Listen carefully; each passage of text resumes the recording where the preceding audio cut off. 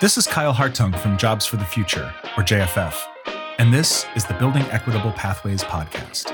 In this series, leaders from across the country working at the intersection of K-12 education, post-secondary education and training, and workforce development will share their insights and perspectives, grounded in practice, to shed light on the why and the how of identifying and dismantling inequitable structural and systemic barriers to improve educational and career outcomes for youth.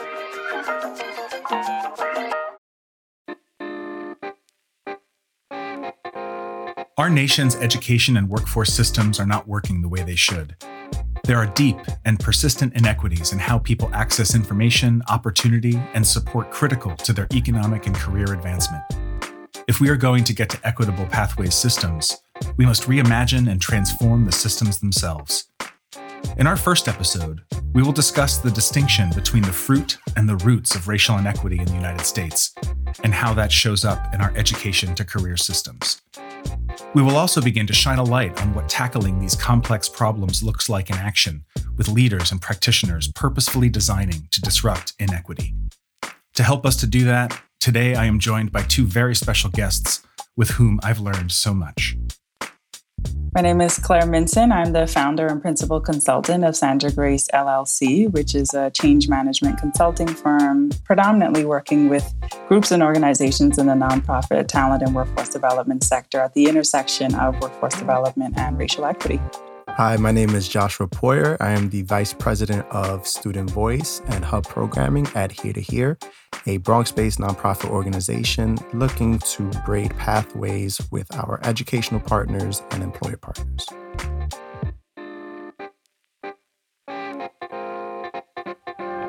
So, Claire Minson, Josh Poyer, thank you so much for being such excellent partners, collaborators, friends, and co-conspirators in this endeavor we're taking on together.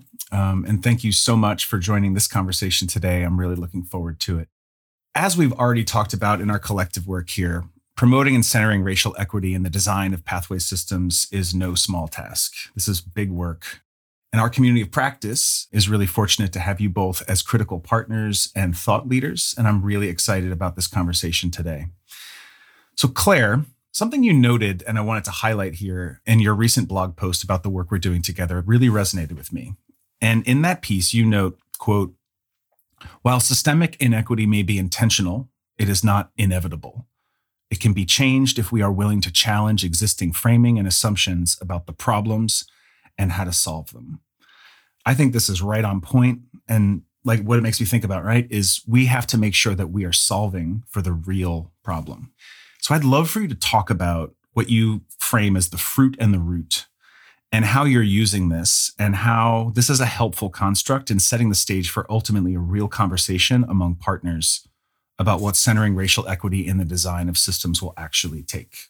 Yeah, that's a great question, Kyle. So first, we always have to start with definitions, right? So racial equity, if we understand it as both a process and an outcome, as an outcome, it's the condition or the end goal that would be achieved if conditions assigned to historically oppressed groups or, racial and ethnic identities assigned to folks no longer acted as the strongest predictor of how they fare in life outcomes, right? As a process, it's the way that we do things, the way we make decisions, the way we engage others, the way we design programs and policies and examine data.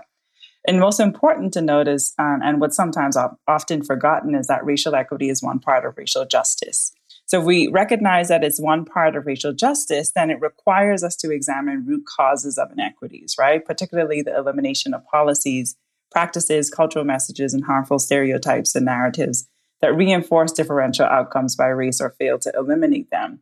And so I talk about it in the framing of fruit and root. So we have to address the fruit, or the thing that we see, right? The fruit is the result of these underlying issues, right? Which are the root causes. So those are the racist policies, the racist practices, the racist cultural messages, or the root will be hiring policies, right, that are race neutral, or workplace culture that allows the perpetuation of racial microaggressions, right, or performance evaluations that do not include supervisors' role in supporting a racially equitable and inclusive context and workplace culture. So the fruit, right, is the occupational segregation, right, or the limited number of students, racially diverse students in particular positions. I like to think about fruit and root. I'm learning that analogies in this work really help people to grasp these hard concepts. Really briefly, could you give a highlight about like when we talk about the fruit and the root at an individual level or an institutional level or a system level, like what's a really quick example you could give to help ground this conversation before I pivot over to Josh for a minute? That's a great question, Kyle. Let me take a quick step back, right? In order to address and examining the fruit and root, we cross that with the 4 levels of racism, right? Which you're naming, but I just want to name that explicitly. So that personal or individual levels, the beliefs that we hold within ourselves. And so that may mean I make a statement, right? I make a comment about a particular racial group that is rooted, whether it's conscious or not, that's rooted in this deep internalized belief and ideas about racial hierarchies, right? If you will. And so the personal level is how I'm showing up in my individual life and the things I may say or not say that's rooted in kind of how I've internalized this ideology of racism and white supremacy, right? At the interpersonal level, that we're really talking about how we engage with each other. So that may mean a racial microaggression that's showing up, right? I may not understand it as that. I may not have an awareness that that's what's happening, but it could be an offhand comment about a racial or ethnic group. Again, that's rooted in my personal belief, but that's showing up in my interaction. Or it could mean I actually don't want to engage with the young people of color that I'm working with, or the way that I engage with them is really not warm, is not building a relationship. And so those are some of the manifestations of what's happening kind of in the root, right, inside of me. And at the institutional level, the fruit, we would see occupational segregation, right? So workers of color are segregated in low wage positions at the front line within an organization.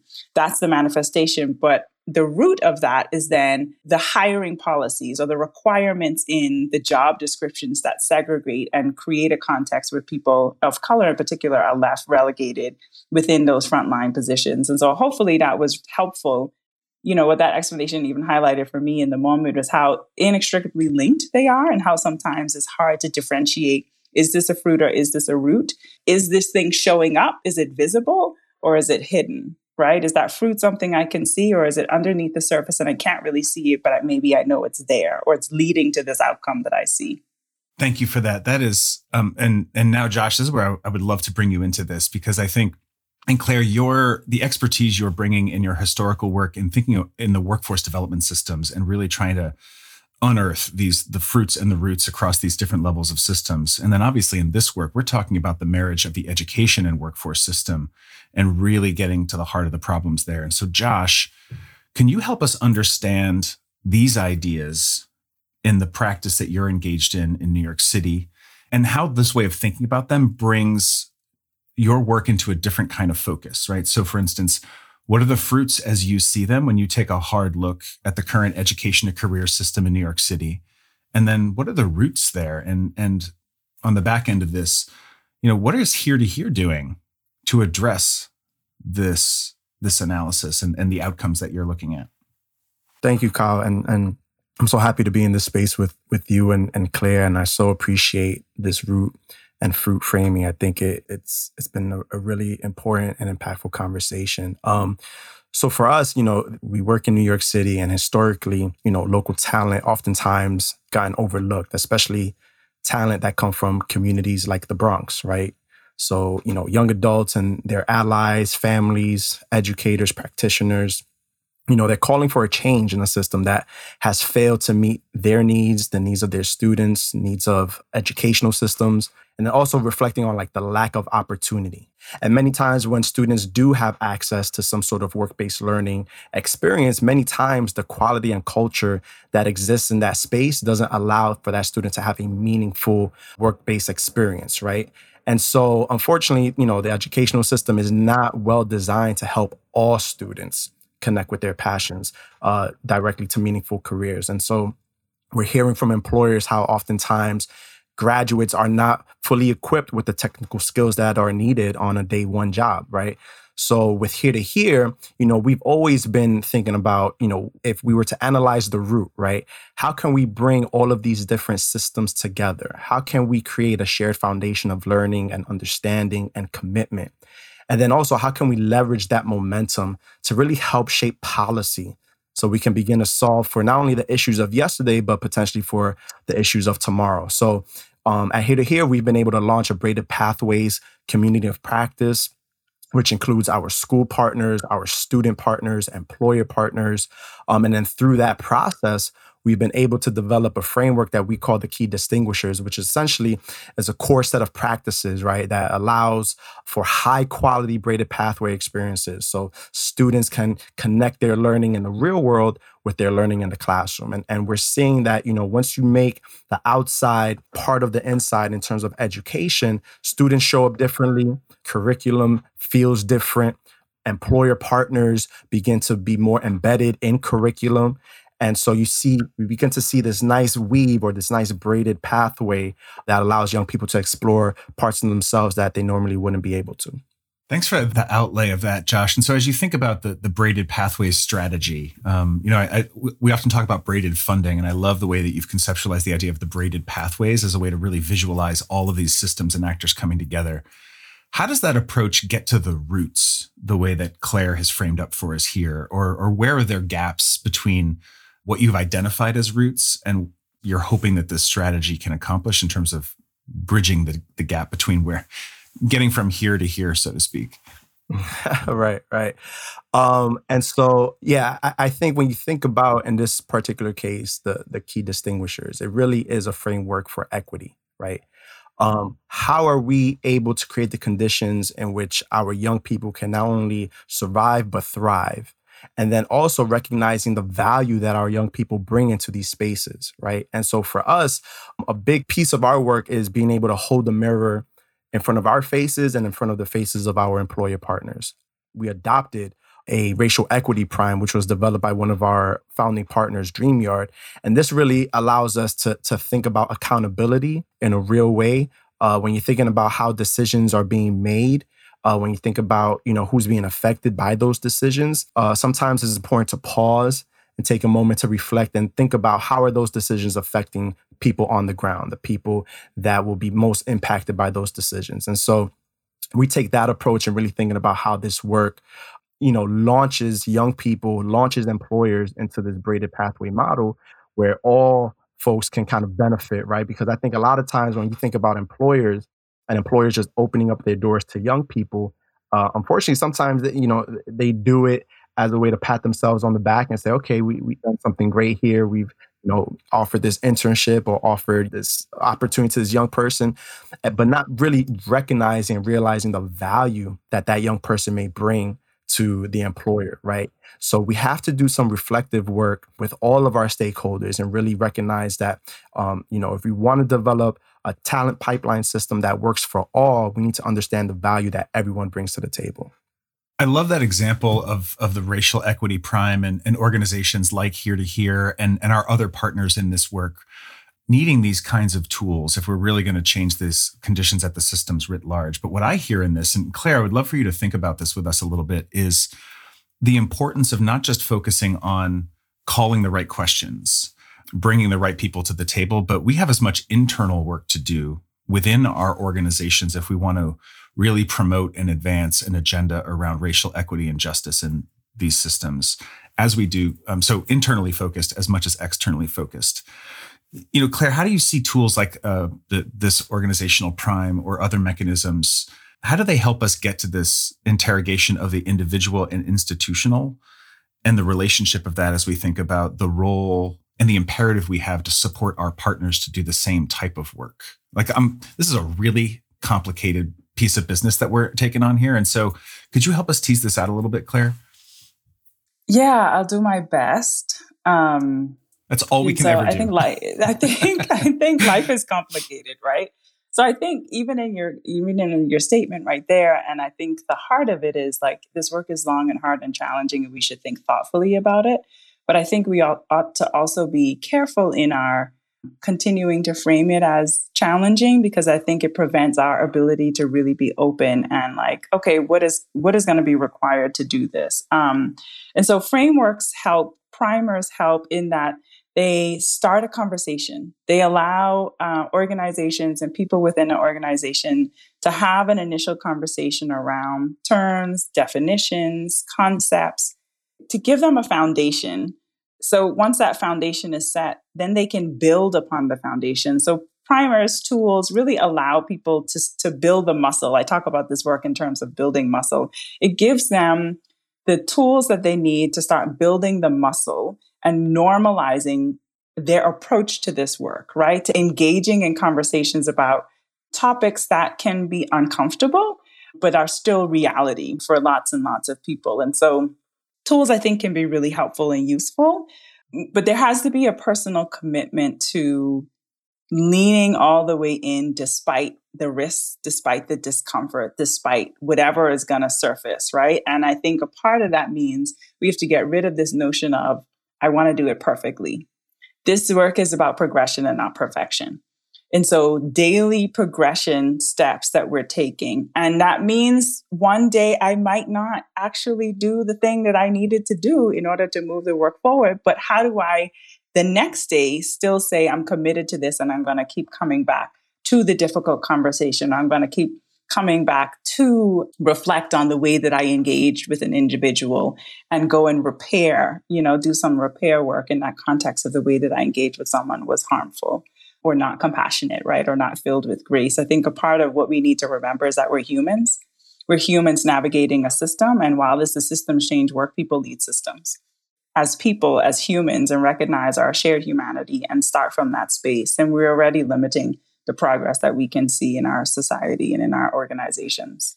I don't know if that fully answered your question, but I'm sure you have another one to give me if it didn't. Claire, no, I think it gets really to the heart of that, especially, and I was thinking as you were talking and then you landed it, is this idea of we have to grant ourselves grace in these moments and in our work that you said, this has to focus on progression, not perfection, and how easy it is for us to collectively let, great get in the way of good, or to overly focus on, is this the right primer? Because if it's not the right primer, it's going to be messy, as opposed to let's try something with intentionality, with the right voices coming together to think about what's the right path forward. And so, Josh, I wonder if you could talk about that a little bit in what you've seen over the last few years in your partnerships and in your work to do this systems building, for instance, about where have you seen folks leaning into that? Like, let's focus on the progress. Like, where are you seeing people making progress and moving the needle a little bit? And where do the gaps remain? And how are people feeling about those gaps in terms of where we still have to travel? I so appreciate that question. And I love what Claire shared. A colleague of mine used to always say, never let the perfect get in the way of the good, right? And when you have the opportunity to do good work, you should go ahead and step into that. And so, one thing this conversation is making me think of, we worked really intentionally with young people, right? There was a moment where we were working with a young person who was hosting an event for us, right? They were hosting an event, it's a launch event. This young person did such an incredible job hosting the event. I mean, was funny, witty, just rocked the house. And afterwards, a very prestigious, I'll say, employer partner wanted to take a photo with this young person. And so, young person was so cool about it. Of course, yeah, let's take a photo. He's feeling himself. He's on cloud nine. And right before they take the photo, the employer partner says, hey, do me a favor, don't go to jail. Just randomly out of nowhere, right? And so I hear this. I see another, colleague of mine, they hear this. And I look at the young man, immediately super concerned about how he's receiving this kind of message. And he's so cool and suave, Kyle. He's like, yeah, I don't plan to. Poses for the photo and keeps it moving. It was so cool and smooth. I mean, if I was him, there's no way I would have reacted in such a smooth way, right? But it made me think in that moment, even our champions slip up. Even our champions who, support this work still have some growing to do, right? And so in that moment, we decided, all right, we need to do some work and we need to leverage the voices of our young people in a real critical way here. And so we started looking at language and how language can be either a bridge or a barrier to these opportunities, right? And so with that, we decided to do some work with our interns, with our high school students, with some of our college students, and said, hey, what are some of the words that you hear people use to describe you and your peers that don't feel good, that feel out of place, that don't represent you or your community? And then what are the other words you would hope that they would use to describe you and your peers, right? And so with that, with the brilliance of our young people, we were able to develop the Here to Hear language guide, which really analyzes the importance of using asset-based language as opposed to deficit-based language, right? And it was a tremendous experience, a tremendous process, because as we were doing focus groups, that we were speaking with young people, they all had that shared understanding of like, listen, I am more than my zip code. I am more than, my fitted hat. I am more than the Jordans that I wear, right? Like I am someone who is looking to learn and grow and develop, and I need you to champion that for me. And so, we've been able to share that guide across our network. And it's been one of those things where, we've heard from partners and they've said, I never knew I needed something like this until I actually got it in my hands. And I see the value of my words and I see the impact of my words. And this will allow us to kind of rethink how we want to approach young people in our spaces. So again, that's just an example of how young people can really help us in this space and help lead many of these conversations that we find difficult. Our young people are like, I'm ready to talk about it. Like, let's talk about it. I'm happy to let you know how I feel, and I'm happy to partner with you. So that way we can create, safe and brave spaces for all students that will allow them to step into this work in real powerful ways. Josh, I love you've always been such a champion for youth and youth voice and inclusiveness there. And the asset-based language guide, I want to make sure that we get a link out to that for the listeners, because not just the origins of that work, but I think that is such a gift and a contribution to this field. And the more people that can see that, and whether they use yours or develop their own in partnership with their own teams, such a great and critical tool. Claire, anything coming up for you as you hear Josh talk about and introduce this arc, not just around noticing these moments and the resilience of young people, but bringing their voices to the table as we really start to interrogate and unpack these questions around what does it look like to center racial equity and justice in the design of systems so that their lived experience is different, not just the outcomes? Yeah, so many things. I'm like silently finger snapping over here in the my corner of the world. If I had to one-liner it, I would say it's the intentionality for me. It's the intention with Josh and team Here to Hear made a decision, right? An incident happened, and that was such a perfect example of how our individual internalized racist beliefs and ideologies show up in interpersonal interactions, right? That perpetuate harmful narratives, right? And it's not necessarily about intent. We have to look at impact. So I can't judge the gentleman's intent. And obviously he was a champion, yet still, right, the internalized beliefs and biases that lay dormant inside, unexamined, surfaced in a moment. And Here to Hear responded, right? We responded and said, we have to do something different. And what I'm sitting with is the question around what's the terms and language that makes you feel uncomfortable? Because a lot of times we strip our humanity from this work, and we can't divorce our feelings, right? And who we are as people from the advancement we need to make within the context and within the work of racial equity and racial justice, right? Because I may not have the language to explain a thing, but I know how it makes me feel. And the way that it makes me feel is enough to say, this is not good. And so I love the way that Josh described it around how does this make you feel? What doesn't make you feel good? What doesn't make you feel right? And then what are the frameworks or the language or the narratives that empower you, inspire you? I'm using my own words here, but so that we can come up with a document that really is created not from an organization saying we know what's best, but from the people who are having to navigate those lived realities and interacting with people to then create a tool that I think, the field, as you pointed out, Kyle, the field so desperately needs. And I think people really struggle with. What I liked about the document is that it breaks down language you shouldn't use, but also it adds this layer of nuance, right? There's nuance to this work.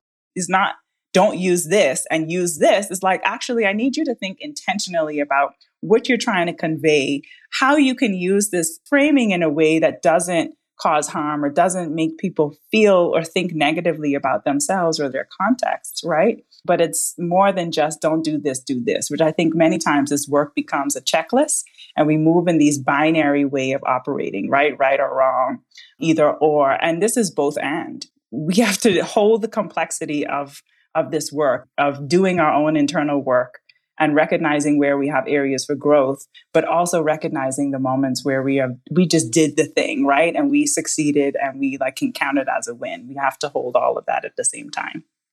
Thank you, Claire, for sharing that. I think that's so spot on. I would just say I think accountability plays a significant role here too. And so while that language was used, we were intentional in not just like saying, okay, this person said that thing, we're going to leave it alone and we're going to just work with the young people. We brought it to that person's attention and said, listen, you caused some real harm here. And it may not have been intentional, but here's the impact, right? And they made it right as best as they could. So they called that young person, they apologized. They apologized to me and my other colleague that heard that comment. So it's also naming it and holding folks accountable. This is an opportunity for all of us to learn and grow. And true partnership means that we're in this together, right? And I can hold you accountable for saying something like that and say, hey, we need to do better. And so I'm happy that it turned out the way it did, because it showed what we can do and the kind of progress we can make if we're unafraid in this work and we move in this work with real integrity and like Claire said, intentionality. So I would love to introduce one more idea into this conversation. And that is something I encountered when I read a piece by Jeffrey Duncan Andrade back in 2009. And I was really blown away by what he framed as this idea of critical hope.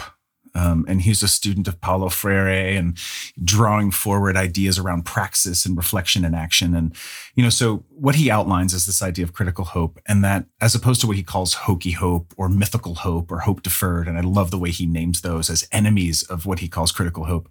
But this is about our ability to simultaneously be engaged in both reflection and action, and to take real stock of the reality in which we are confronted with through an equity and justice lens, in relation to the thing we want to be true, the vision we hope to bring forward. And so, right, critical hope is not about just feeling good about ourselves and saying like, I'm just doing a good enough job here. And it's not about wishful thinking or waiting for some miraculous distant future to arrive and utopia has come here. It's about our active engagement in the goal and the process, the reflection and the action. So I would love to ask you each in turn to go here with me for a moment. And so Claire, when you consider this frame around critical hope in our collective work to transform these education to career pathway systems, what comes up for you? Like, where does this touch down or resonate with you? Kyle, came to me as you were talking, and I've been trying to find more just analogies to really kind of let this work cement in people's minds and hearts. And what came to me was we engage in critical hope all the time. Every time we say, I want to change my health lifestyle, right? I want to go on a health and fitness journey. So I recognize where I am now is not exactly where I want to be. Yet there are some changes that I need to make in order to lose the 50 pounds, right? Or in order to get the muscles in my arm that I want to see. So I recognize where I am now. I identify where I would like to be, and I do the work that's required in between. I just want to encourage folks, because we do this all the time. We hold the complexities of what it means to acknowledge what is and work towards what can be in every other area of our work. This work of racial justice is no different.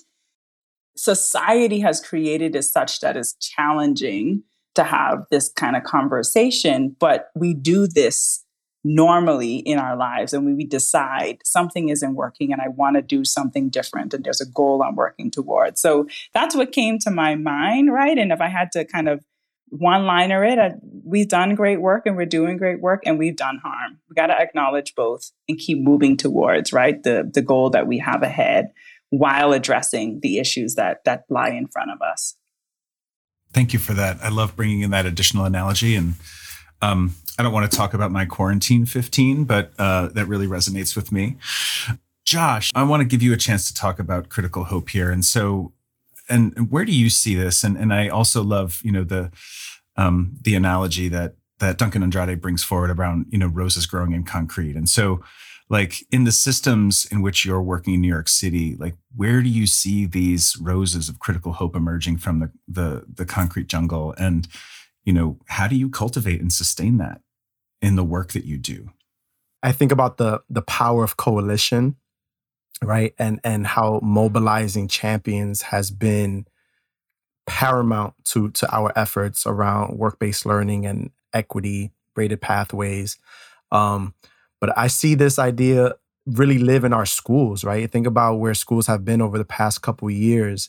We see our teachers continuing to be innovative when thinking about how they can explore, work-based learning with their students. We have, one of our school partners, as part of their community outreach program, like students are able to build rowboats, right? And so think about like being a ninth grader and trying to figure out what you want to. First of all, I'm experiencing high school for the first time. I'm trying to find myself, and you come in, and once a week you're like hammer, nail, wood, and you're building a rowboat. And then you're learning about the ecology of the Bronx River. And now like your mind blows up in terms of all the potential that may exist in that world, right?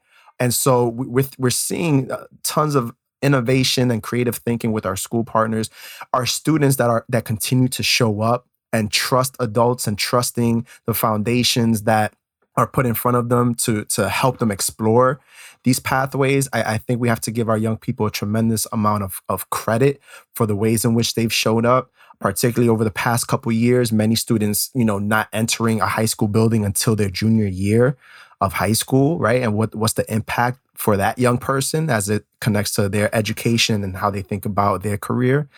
And they continue to have hope, right? They continue to lean into this work. They continue to trust organizations and CBO partners to explore careers and opportunity. I just think, reflecting on the power of coalition, reflecting on mobilizing champions in a way that creates the space and the conditions, or the route rather, to create a healthy environment for these young people to explore has been critically important in this work. Mm. Thank you for painting that picture for this. Thank you for lending your time and insights and passion and your curiosity and your partnership to this conversation and our work today. I really appreciate you both, the work that you do, and for being a part of this journey with us. Thank you both so much for joining us today. Thank you, Kyle. Thank you, Claire. Thank you both. Claire and Josh reminded me today that the work we do on ourselves and at home is as important as the work we do with our partners. I also leave this conversation with a grounded sense of hope that this work is not impossible and requires intentionality and holding people's humanity at the center of our conversations and our practices. Be sure to check out the show notes for materials referenced by Claire and Josh. We hope they're helpful in your own work and thinking, and we'll pick up on some of the threads in this conversation in our next episode, as we explore the idea of designing for intended consequences, sharing how some of our partners are bringing this about in regional pathways systems development.